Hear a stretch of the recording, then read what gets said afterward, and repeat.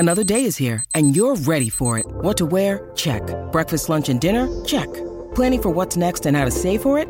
That's where Bank of America can help. For your financial to-dos, Bank of America has experts ready to help get you closer to your goals. Get started at one of our local financial centers or 24/7 in our mobile banking app. Find a location near you at bankofamerica.com/talktous. What would you like the power to do? Mobile banking requires downloading the app and is only available for select devices. Message and data rates may apply. Bank of America N.A., member FDIC. Hello, everybody. This is Marshall Poe. I'm the editor of the New Books Network. NBN listeners like to read books and buy them. So we thought we'd tell you that right now, our friends at Princeton University Press are having a remarkable site-wide sale. You can get 50% off books, including ebooks and audiobooks, with the code 50, F-I-F-T-Y, at checkout until May 31. You can save some real money on Princeton University Press books. I encourage you to go there and check it out. Welcome to the New Books Network. Hello, and welcome to New Books in Performing Arts, a podcast from the New Books Network. Today I'm talking with Margaret Hall about her new book, Gemignani, Life and Lessons from Broadway and Beyond. Margaret, welcome to the program. Thank you so much for having me. So I want to get to know a little bit of your background and kind of what led you to writing this book. I know you're a journalist as well as an author. Could you give us a sense of kind of the path that led to this book?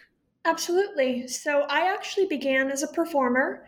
I performed in the musical theater from about the age of 6 onwards up.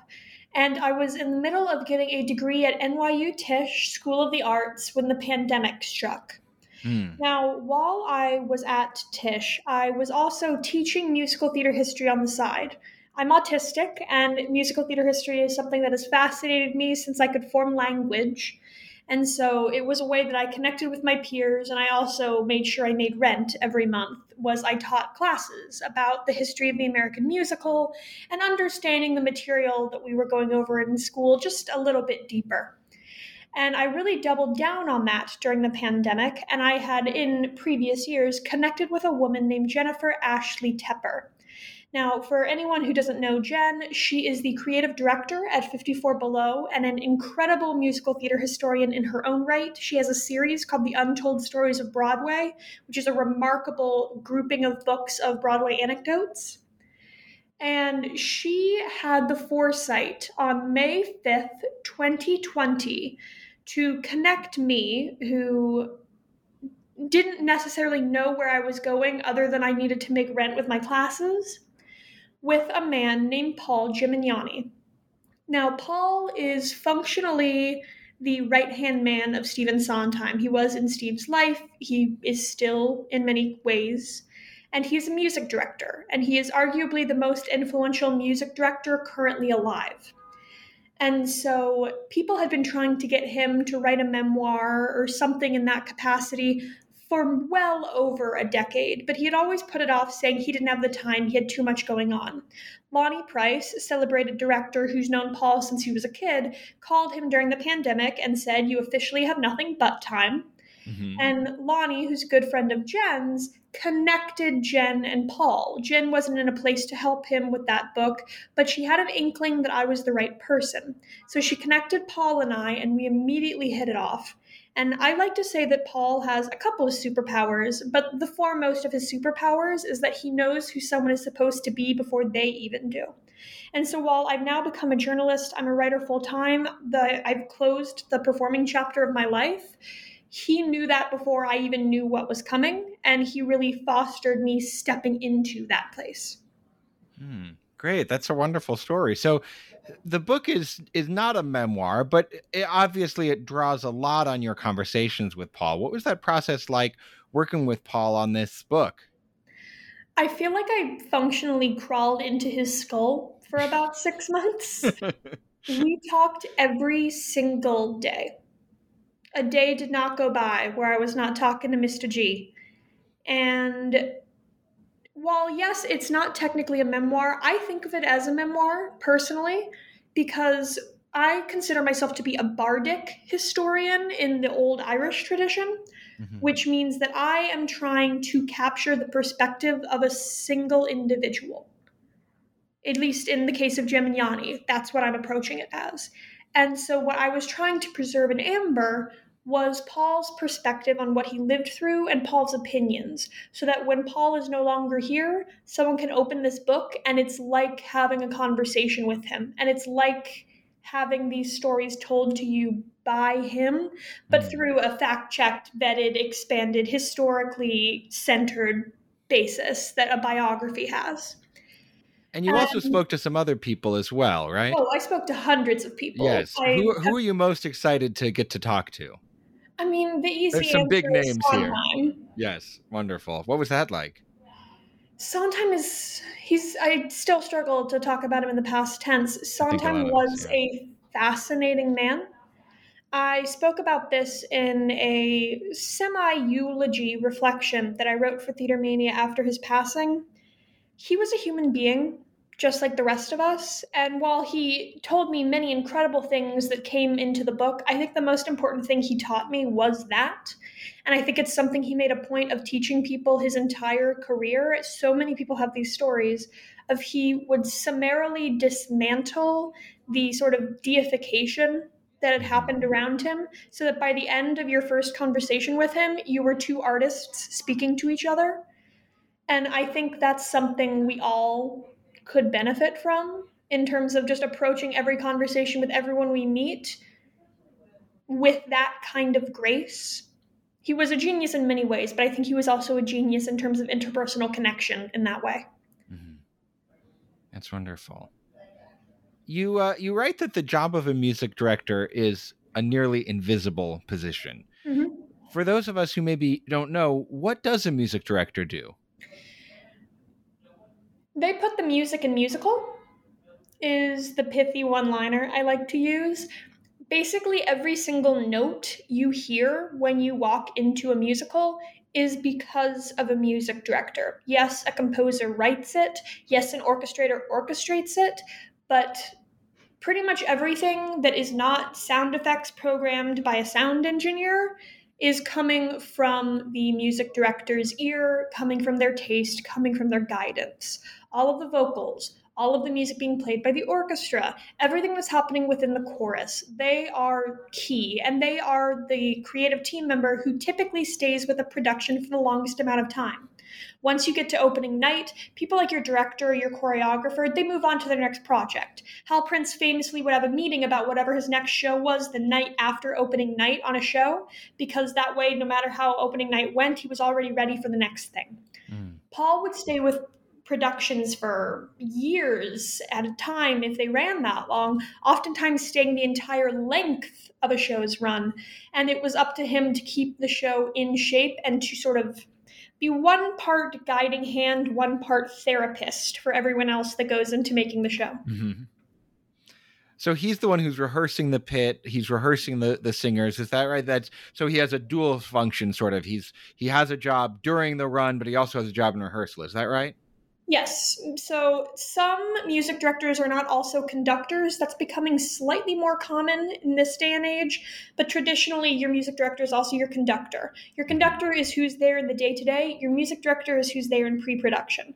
Your music director is the person who's at auditions from typically the very first audition, listening to every single person come through because they know what to hear in terms of what they need from a singer for the show.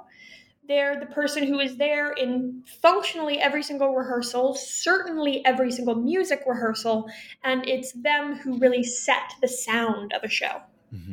Mm-hmm. In the way that a director directs bodies on stage, music directors direct music. Great. That's a wonderful way to put it.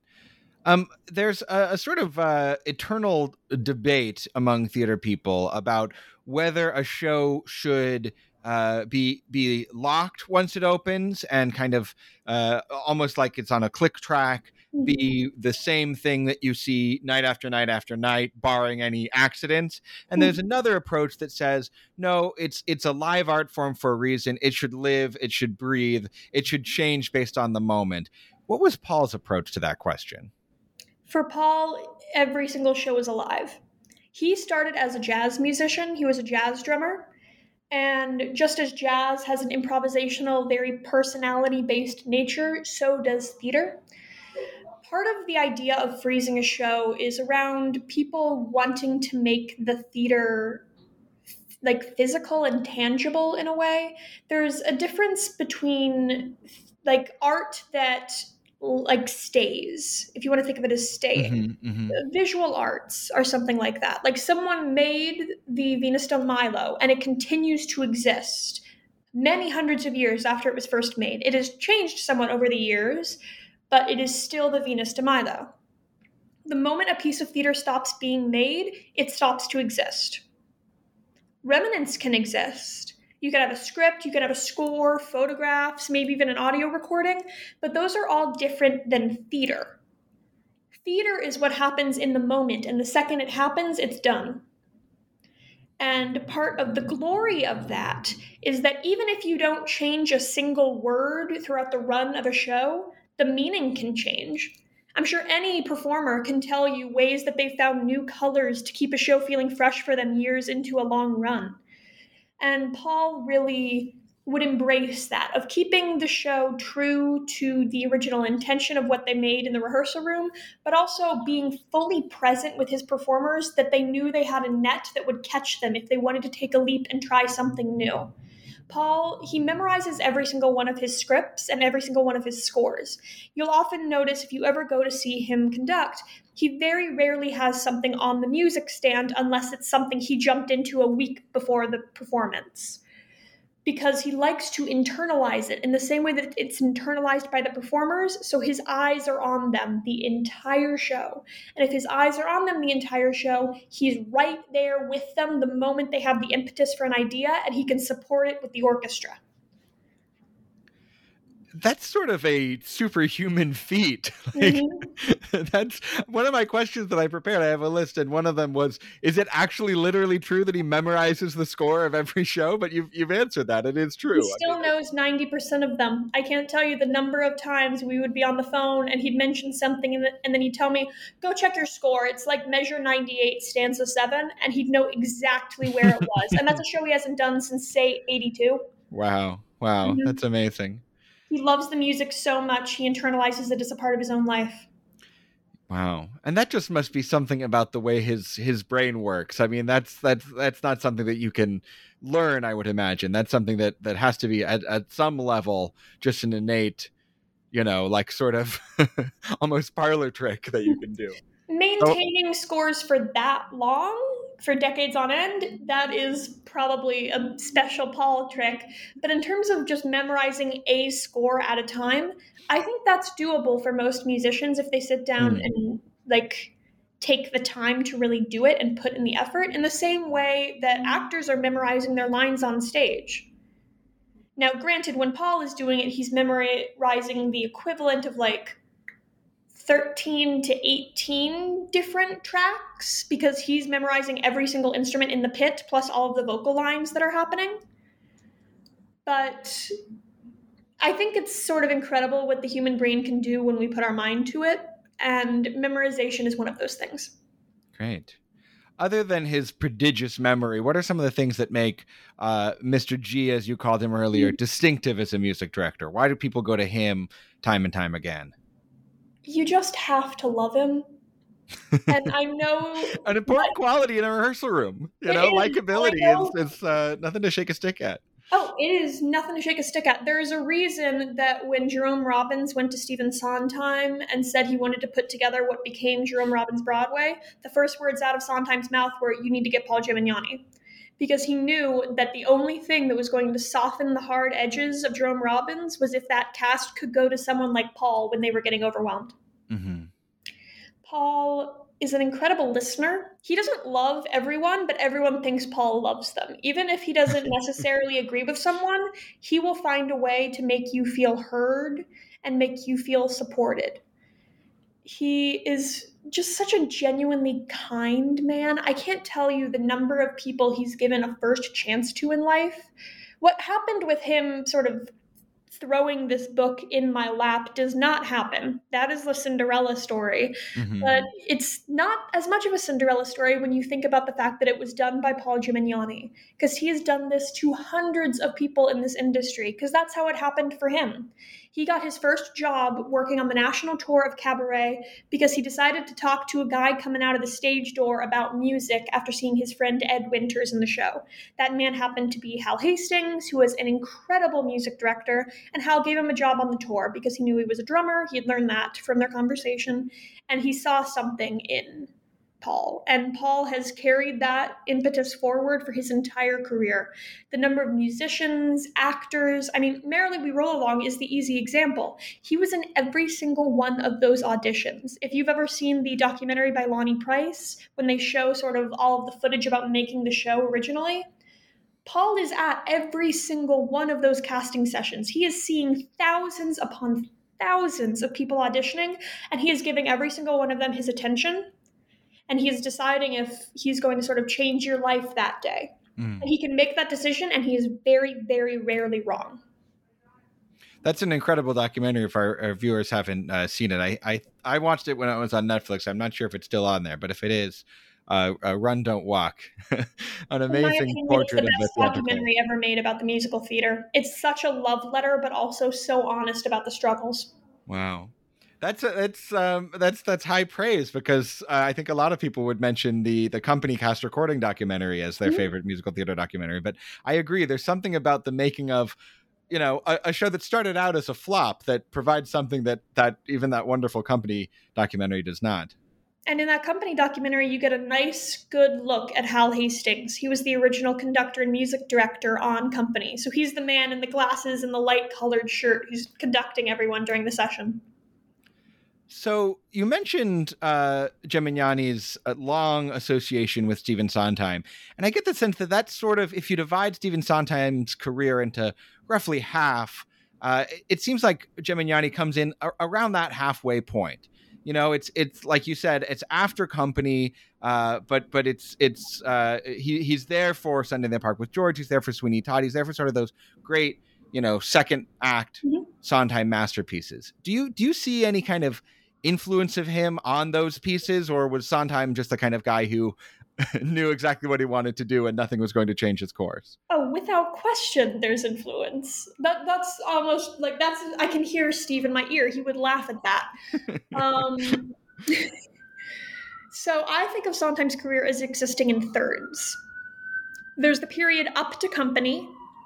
There's the Hal Prince years, which is Company to Merrily We Roll Along. And then there's everything after. And Paul is there for everything after, and basically all but Company for the Hal Prince years. Paul comes into the fold through Hal Prince, because Hal Prince and Cabaret, and Hal Hastings brings him into the room for Follies, after a series of fun kerfuffles you can read about in the book. And from Follies on, Paul is in the room. He is the drummer on Follies. After Hal Hastings unfortunately passes away far too young, he takes over A Little Night Music, and from that point forward, he is the Sondheim music director. And something that makes me emotional every time I talk about it, but especially since Steve's passing, is the story of a drink that the two of them had before Paul took over A Little Night Music. Steve brought him to a little hole-in-the-wall bar near the theater, bought him a drink, and when Paul asked him if there was any sort of advice that he might have before he took up the baton officially for the first time, Steve took a long, measured moment, looked at him, and said, "Just do what you do." And the trust in that remark is truly indicative of their relationship for the rest of Steve's life. Of if Paul went to Steve and said, "I think this needs to be this," or "I don't think this is working," Steve took him seriously and probably 4 out of 5 times implemented the change. And if he didn't, he would explain to Paul exactly why he wasn't, and typically they would find an even ground together. Things like the way an orchestra should sound almost entirely on Paul and whoever the orchestrator they were working with at the time. Oftentimes it was Jonathan Tunick or Michael Starobin. Any number of brilliant orchestrators came and went, but Paul works very, very closely with music departments. The sort of easy example that I can pull of a decision made by Paul Gimignani drastically changed a Sondheim show is Sweeney Todd. Are you familiar with the whistle in Sweeney Todd? Oh, yes, of course. So the whistle is one of the most iconic sonic markers of that show. It is not in the score. It is a gong. It was orchestrated as a gong. Sondheim composed it as a gong or some other opening sound. Paul, with the brilliant since passed scenic designer, went and they were sort of putting together how things should work, and they found this legitimate old roof from a Victorian factory that they brought down that was a main part of that original set design. And attached to the roof was this old Victorian factory whistle that would ring to tell you, oh, lunch is over, back to the sort of assembly line, so to speak. And they really liked it. They had to move it into the very back of the theater, swathed in curtains and things, because the first time they played it, it made everyone's ears ring and sort of freaked out everyone. They were screaming. It was way too loud to be inside the Uris Theater, now the Gershwin. But they figured out how to make that happen, and Paul was the person who played that every single night. There was a long tube that he would trigger from a step that he had next to his podium, and he had a very short period of time where he had to press it and then wait for it to sound, because it took that long to travel through the tube to trigger the whistle.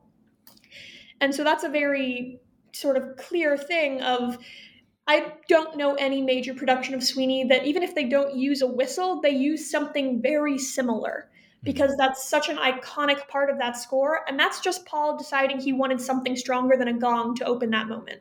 And that's just a decision he made. And then when he showed it to Steve, Steve said, if you think it's right, we'll go with it.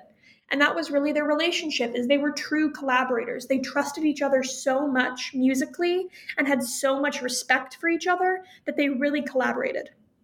And to me, that whistle serves a very important metaphorical function, because it really ties the action of Sweeney Todd into that kind of factory life of the Industrial Revolution period. And really, I think for me, is what makes it a musical that is a metaphor for industrialization and the way that the industrialization process kind of grind through workers' bodies. I feel like that's what Sweeney Todd is about. And I don't know if it would feel like it was about that if it weren't for that factory whistle being such an integral part of the score. In many ways, I think of that whistle almost like the world's shortest overture. Because there's many different definitions of overtures, and this is something I've been wrestling with in my work this year. In fact, you can read quite a bit of it on Playbill. But if we're going to go with the definition that an overture exists to put you in the world of the show you're coming to see, and sort of transition you from your outside life into this new world you're entering as sort of a transitional point, Sweeney does that in about 2 seconds with that whistle. The second you hear it, you sit up, you jolt. It's jarring, it's uncomfortable. You want the sound to end, but it grabs your attention like nothing else. And I don't think it's a mistake that whistle is not only used at the beginning of the show, it is used every single time Sweeney kills someone and slits a throat. That is what sounds, because it is just as jarring every time you hear it. And to link that sonically with the act of the murders, I think is a stroke of brilliance. Great. I know that there are many such stories in the book, so I won't make you recite all of them. But could you give us just a couple more examples of ways that he was a kind of decisive part in crafting the sonic landscape of one of these shows? Oh, there's so many. It's a big question. Take your time. A fun one is the film of A Little Night Music starring Elizabeth Taylor. And this is actually another example of how important collaboration is in a music department. No Man is an Island.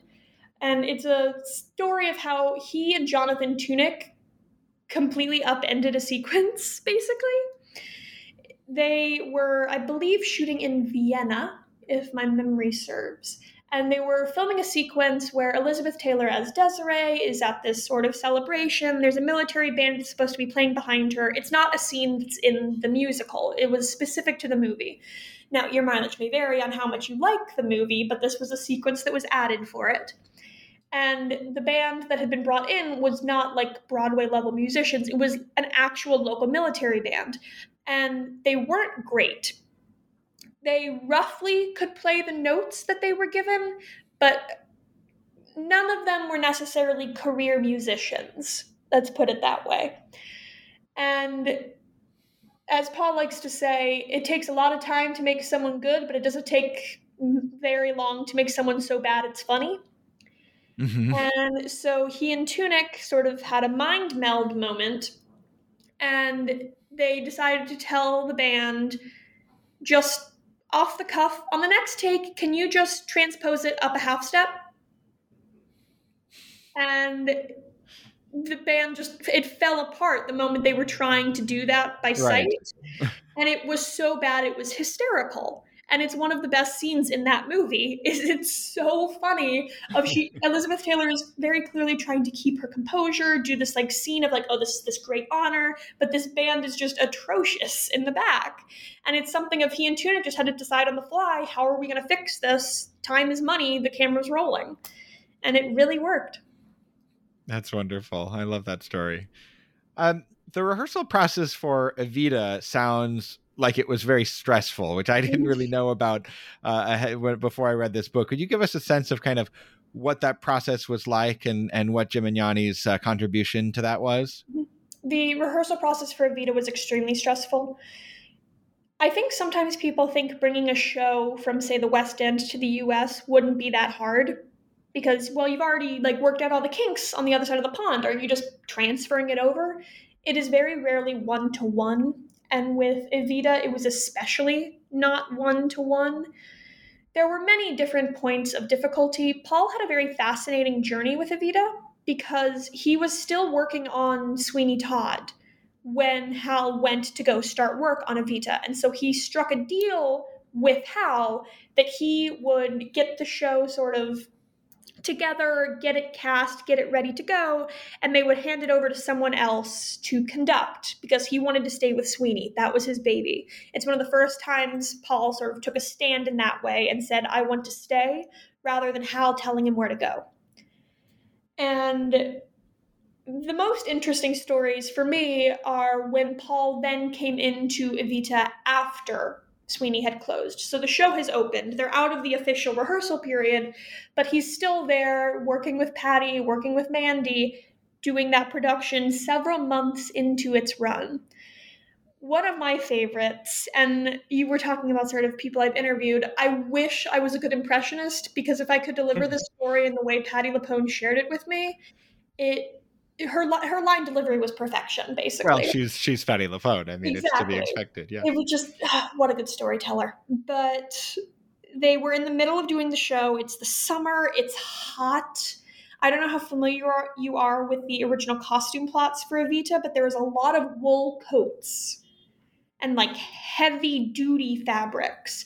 And while today it's much more common for there to be air conditioning in a theater, back in the 70s, 80s, it was pretty rare to have air conditioning backstage if you were lucky enough to even have it in the house. And under stage lights, as I'm sure you know, stage lights are incredibly hot, even in the best of circumstances. And so these casts are just melting in this production of Evita in these big, thick, beautiful, but densely made costumes under these stage lights with no airflow in this summer heat.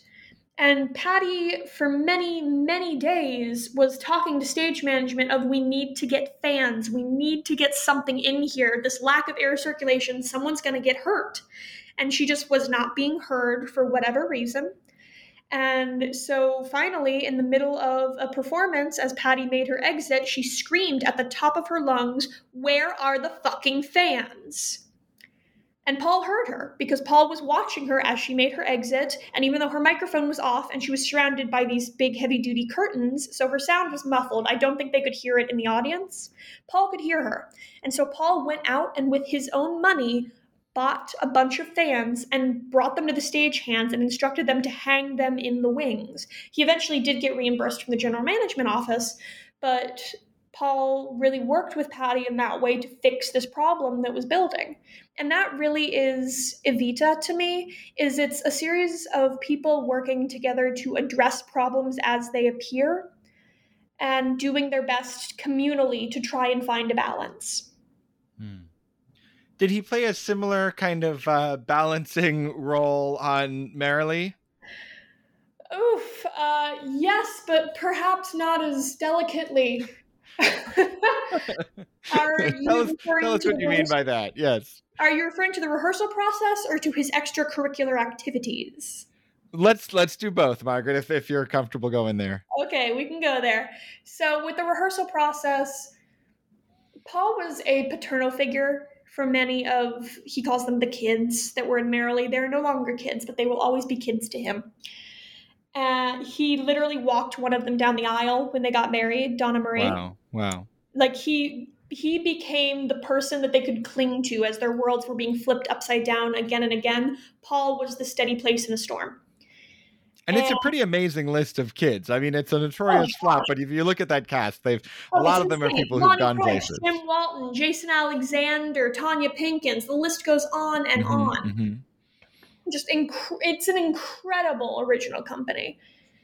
And Paul really was there to sort of guide them through it, be a shoulder to cry on if they needed, be someone to rail at if they needed to let it out. Just the person that they needed, he was there to be. And he was also that for Hal Prince and Stephen Sondheim for the most part in this process. As anyone who knows about Merrily knows, it was a very difficult birth for a show. It didn't necessarily go the way they wanted it to go, but Paul was doing his best to sort of play both sides in that way of trying to be everything to everyone. Additionally, he had been sort of hop, skip, jump pulled into working on another show at the same time as Merrily We Roll Along. And that is what would go on to become Dreamgirls. Now, people did not know this before Jim and Yanni was published. This was something that was not spoken of. It was kept under wraps because Paul had always worried it would hurt Hal to know he'd been working with someone else, because Hal really thought of Paul as being his boy. But after Hal's passing, Paul became more comfortable with talking about it. And before Steve passed, which was before the book came out, but while we were working on it, he had a discussion and told Steve what had happened. And Steve had no bad blood or anything. But what was going on is Paul was really struggling to say no to anybody. He wanted to be there for all of his friends if they needed him. And so during the day, he was rehearsing Merrily We Roll Along, pulling it on its feet, being a father to a motley crew of a cast. And in the evening, he was going to Michael Bennett's apartment and deciding the song order list for Dreamgirls and sort of putting that show together in everything but name. In addition, he also had a toddler at home. And who knows what would have happened if Merrily had run longer. He very intentionally did not get involved with Dreamgirls when it officially came to Broadway in the beginning. He did the workshops, but then handed it over to a music director he and Michael Bennett selected together, and he went back to the Sondheim and Hal Prince fold. He did eventually step into Dreamgirls for a couple of brief stints. It's actually the first time that his son, Alexander, remembers seeing his father conduct, was going to see him conduct Dreamgirls. But in general, it was a really good sort of learning lesson of you can't stretch yourself too far. I don't think there's anything Paul could have done more for Merrily to save it, but I know that's something that probably lingers still in the back of his mind of, if I hadn't also been working on Dreamgirls, would I have had the dream epiphany that would have fixed things? Although he would hate that I say fixed things, because in his opinion, the version of the show they had by closing night worked. And frankly, I agree with him. I think sometimes these things that people do to the show to try and fix it break it further. Yeah. But that's sort of a taste thing. Yeah, I certainly agree with that. Well, and the current revival of Merrily is at New York Theater Workshop is very well received. So very much so. It's not necessarily I mean, I know they've made some changes since then, but it's not necessarily the show itself that was the problem, if we even want to speak of a problem. It's complicated, and there is another theater historian by the name of Ben West who has some really wonderful thoughts on Merrily and how it's almost a paradox of a show, in that in order for it to work, it has to not work. Mm-hmm. It has to sort of feed into itself like this Ouroboros. It's fascinating. Yeah, wonderful. I want to talk about one more show, and then if there's anything else that you want to add, I'm very open to that. But I want to talk about Assassins, one of my favorite shows. I know it's maybe not everybody's favorite Sondheim show, and I don't know if it's my number one, but it's up there. It's in my top 5. It's a very weird show. It's maybe even teetering on the edge of incoherence. But I think it works. I think it comes together, and there is a dramatic through line, even if it is this sort of vignette style. What was Gemignani's process like working on that show? Was he part of the reason why it hangs together despite being such a ungainly mess in other ways? So, for the first off, Assassins is my favorite musical of all time, and it is the subject of my master's thesis. I knew I liked you, Margaret. I knew it from the start. I think it is a brilliant piece of theater, and frankly, I agree with Steve when Steve says it's the closest his work ever got to perfection. I think it's a masterwork. You can read the thesis for the rest of that. But in terms of Paul's contribution in making the show work, the credit really should belong with John Weidman. John Weidman is a genius. And of course, Sondheim was as well, but I think people don't realize how incredibly good Weidman's work was on their collaborations. Mm-hmm. His work on Pacific Overtures and Assassins is peerless. It is so incredibly good and detailed yet tight. He's never purple prosy, especially in Assassins. And that is a big part of how that show is able to hang together, is it is so well constructed as a play that the music is embellishing what is there. It's not trying to patch any holes, so to speak. Mm-hmm. Because of that, it also freed up Paul and whoever was working on a different production as orchestrator to really just paint with all of the musical colors. I highly recommend, if you have the time or any of your listeners have the time, compare the cast recordings from the original production to the 2004 Broadway production. It's almost entirely the same, main creative team. It's still Sondheim, it's still Weidman, it's Paul at the baton, it's Michael Starobin orchestrating. But you can feel their artistry as a foursome grow, and the way that it is sort of enhanced by the work of Joe Mantello as a director and things in other ways. The incredible performances that it captures as well. To me, Paul's big contribution to the history of the American musical with Assassins, though, is not actually Assassins, but in how he went about playing Assassins in that 2004 revival. Because when they brought that show into the Studio 54 theater, it did not have an orchestra pit anymore. Studio 54 was originally a theater before it was a nightclub or anything like that, but it had long since had its pit filled in with cement to turn into a series of offices in the basement. You might have heard stories of the basement during the Club 54 days and sort of the VIP rooms down there. That used to be the orchestra pit. There is no longer an orchestra pit. You would have to bring in dynamite to try and reopen one. And so they had kind of gotten away with it with the first musical that they had staged there, Cabaret, because the band is on the stage. But other than that, it was thought that you could only really use that space for plays, and that is what is primarily used in that space, unless Mr. Gemignani is at the baton, because he figured out a system where when you walk into 54, you'll see that it has very robust boxes, like box seating. And when he first went in there, it was being used as storage. It's where they put old broken amplifiers, messed up seats, that sort of thing. They weren't selling them to the house. Mm-hmm.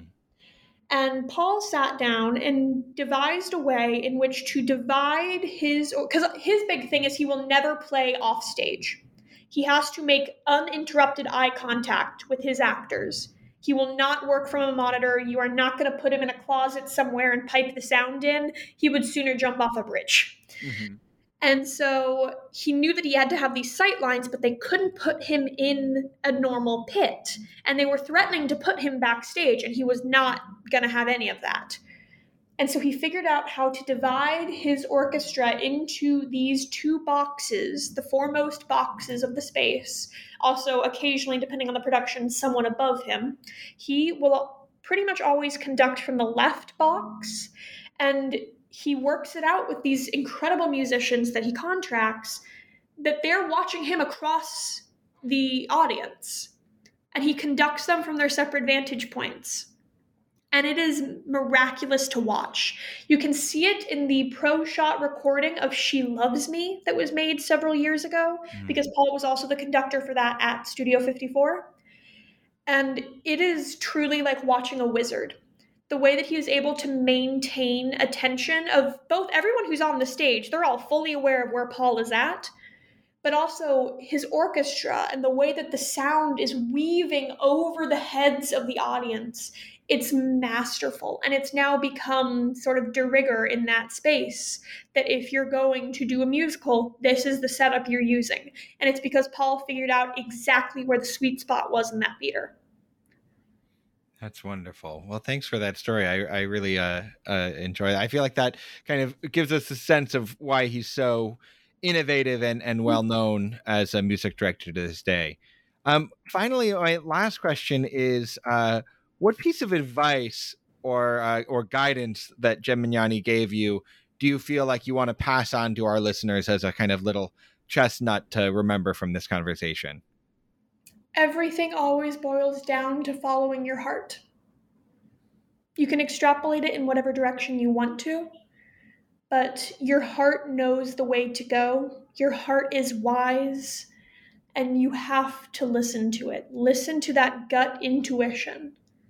You might think you're out of your depth. You might logic yourself out of a decision that could change your life for the better. If Paul had applied cold, hard logic when Hal Hastings asked if he wanted to go on tour with Cabaret, he probably wouldn't have gone, because I've got a steady job waiting for me back in California. I should just get on the train and go home. I don't do Broadway. This isn't what I do. I have no experience with this. Instead, he dove in, and he figured it out. The same is true of every single show he's done, where he very, very rarely would work on a show knowing exactly what he wanted the outcome of the show to be.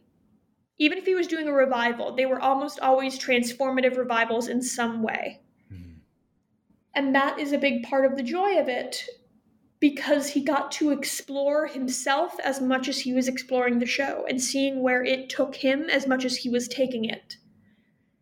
Following that gut instinct, following that heart, and especially following your heart in terms of kindness. And no matter if someone's cruel to you, no matter if someone tries to snipe you down, still making the conscious decision to lead with kindness and compassion every single day. Doesn't matter if you get knocked down, you get back up and keep walking that road. I think it's the most important thing we can all do, no matter if we work in theater or not. Well, Margaret, I think that's a lovely note to end on. It was such a pleasure to get to talk to you today. Thanks so much for appearing on New Books in Performing Arts to talk about your wonderful book, Gemignani, Life and Lessons from Broadway and Beyond. Many more fun stories in this book, a lot more great advice, a really good time. So I think if you're a musical theater fan, or if there's a musical theater fan in your life, you couldn't do any better than checking out this great book. Thank you so much for having me.